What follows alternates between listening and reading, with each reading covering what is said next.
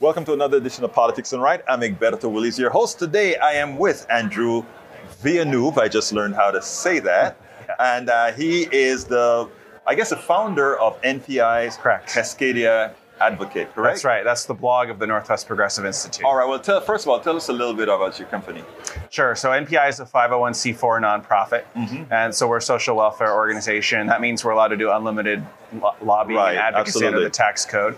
And we were started 20 years ago. Right. And so we've been basically working to revolutionize grassroots politics in the Pacific Northwest and beyond for 2 decades and have accomplished a lot of things. In the last few years in particular, we've had a notable string of successes. A lot of our early years were spent trying to figure out how to stop right-wing ballot measures in Washington State.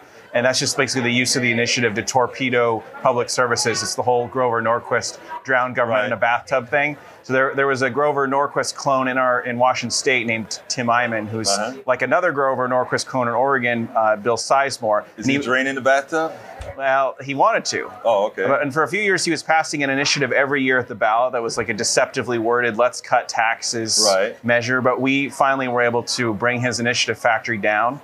And he's been off the ballot now for several years. Oh, great. And you did that numerically. Well, what we did was we figured out pretty quickly we needed to destroy Eyman's influence in 2 places. First of all, we had to make sure the Democrats weren't afraid of him. So how did you do that? Democrats are kind of a fraidy people. Yeah, so we had to do a lot of work to convince Democrats that you just can't re-implement a Tim Eyman initiative if it passes. You can't just betray your principles and values. Right. So part of that was just working with people as they were running their campaigns to get them to realize what our values really are. So by 2012, we had a new governor, Jay Inslee, who you've probably heard of, climate champion. I interviewed him. Yeah. So you've interviewed him. So Governor Inslee he's the first governor in the last 20 plus years who has stood up to Tim Eyman every time.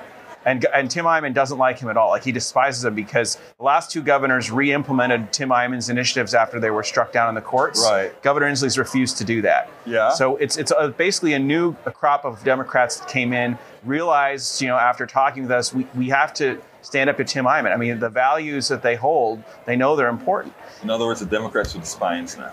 We have Democrats with spines. So that was the first step, is getting rid of Tim Eyman's influence in the Democratic Party, strengthening the Democratic backbone. I mean, part of it was helped by the fact that Eyman revealed himself to be a crook. And so then Democrats just didn't want to trust him, didn't want to give him any victories, right? So that helped. Now, Democrats have a tendency not to understand their own electorate and understanding the values that they stand for, etc. You're a polling organization. Yeah. And I think and you can probably throw the numbers out at me. America is not a center-right country. Correct. America is not a center country. Correct. America is a center-left country, maybe, but we know America is a left country by values. Explain. Yeah, so I mean, when you look at polling, first of all, you can have anything say whatever you want. Like a survey can say whatever you want it to say. Data can be made to say whatever you want it to say. There's the old saying, lies, damn lies, and statistics. So data can be manipulated, and certainly we've seen that many times. But what authentic, credible public opinion research tells us is that people in America, by and large, hold progressive values. They might think in the right-wing sphere with some areas of their political thinking might be using the logic of the other side's value system. But for the most part, they're reasoning using progressive values. And you can find this out if you ask neutral questions, right? And so if you're going to ask people like, well, do you think people should have the right to make their own reproductive health care decisions, right? The answer is yes. People do believe that. Now, that doesn't mean that necessarily they agree with all of Democrats' policies, right? But it does mean that by and large, people want these decisions to be left up to individuals. They think reproductive autonomy, reproductive justice are important. Washington has a lot of right-wing areas. There's no totally blue, 100% blue state. The eastern side of the state is pretty much red-wing. But in our polling, one of the things we discovered is that even voters out in eastern and central Washington, which are very Republican areas, even they support reproductive rights to some extent. Well, look at what happened for every bill that's been passed in Kansas and Kentucky, etc. They're all progressive. I think there was one in Missouri. Missouri as well, yeah. So I mean, if we take a look at the United States of America, we know it's a progressive, and the numbers, which is what your company does, which is figure out exactly where people are at. Now, what do you see? Let me back up a bit. I read somewhere recently that you're going to have a serious Republican challenge in the governorship of Washington? Yeah, so Dave Reichert, who's a former U.S. congressman and sheriff of King County, which is our largest county and one of the biggest Democratic bastions anywhere in the country. Dave Reichert is running for governor.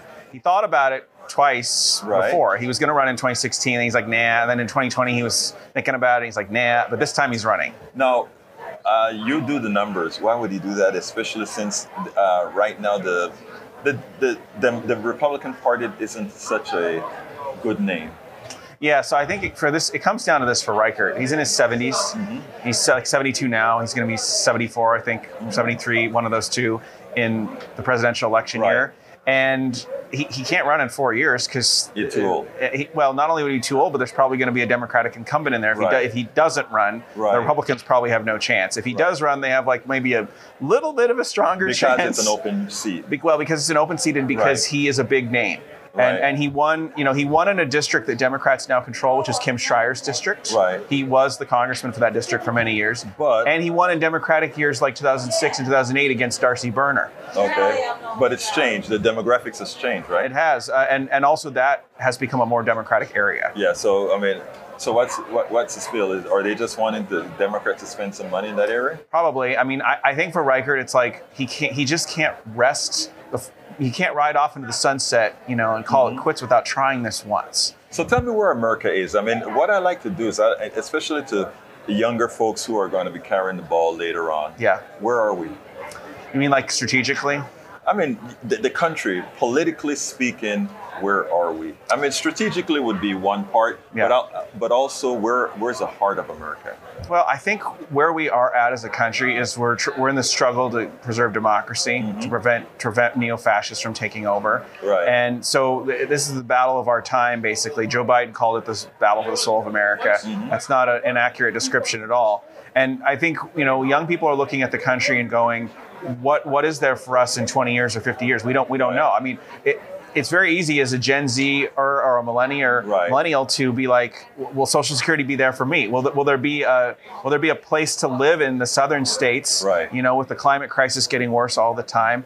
So I think where we're at is we're a country that's hungry for progressive change, but it's out of reach in many places because of things like gerrymandering, because Republicans have done all this culture war stuff to distract people from what the real issues are, and their framing is prevalent in almost all media.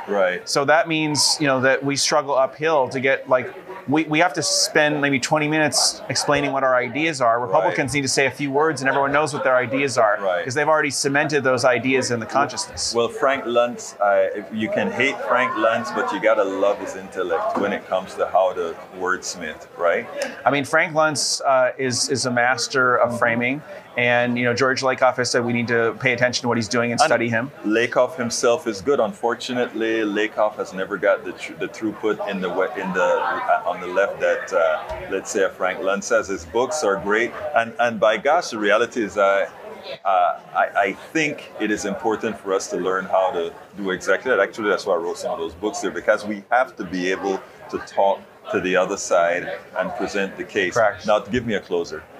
Well, I think we've got to be able to reframe effectively. Like climate change, for example. We say climate damage at NPI. We just we want people to understand this is a crisis. Let me stop you right there.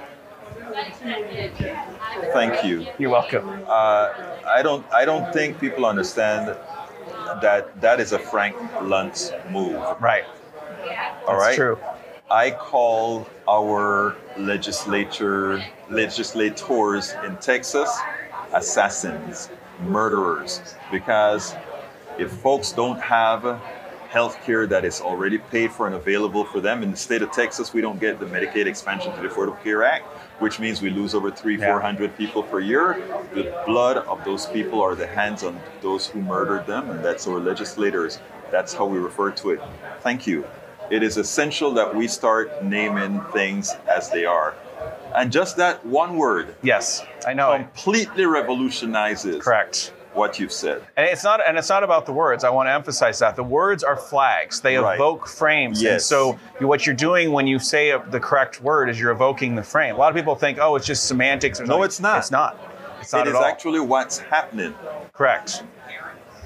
Andrew Villeneuve, thank you so kindly for having been on Politics. Oh, you're welcome. Remember to always reframe.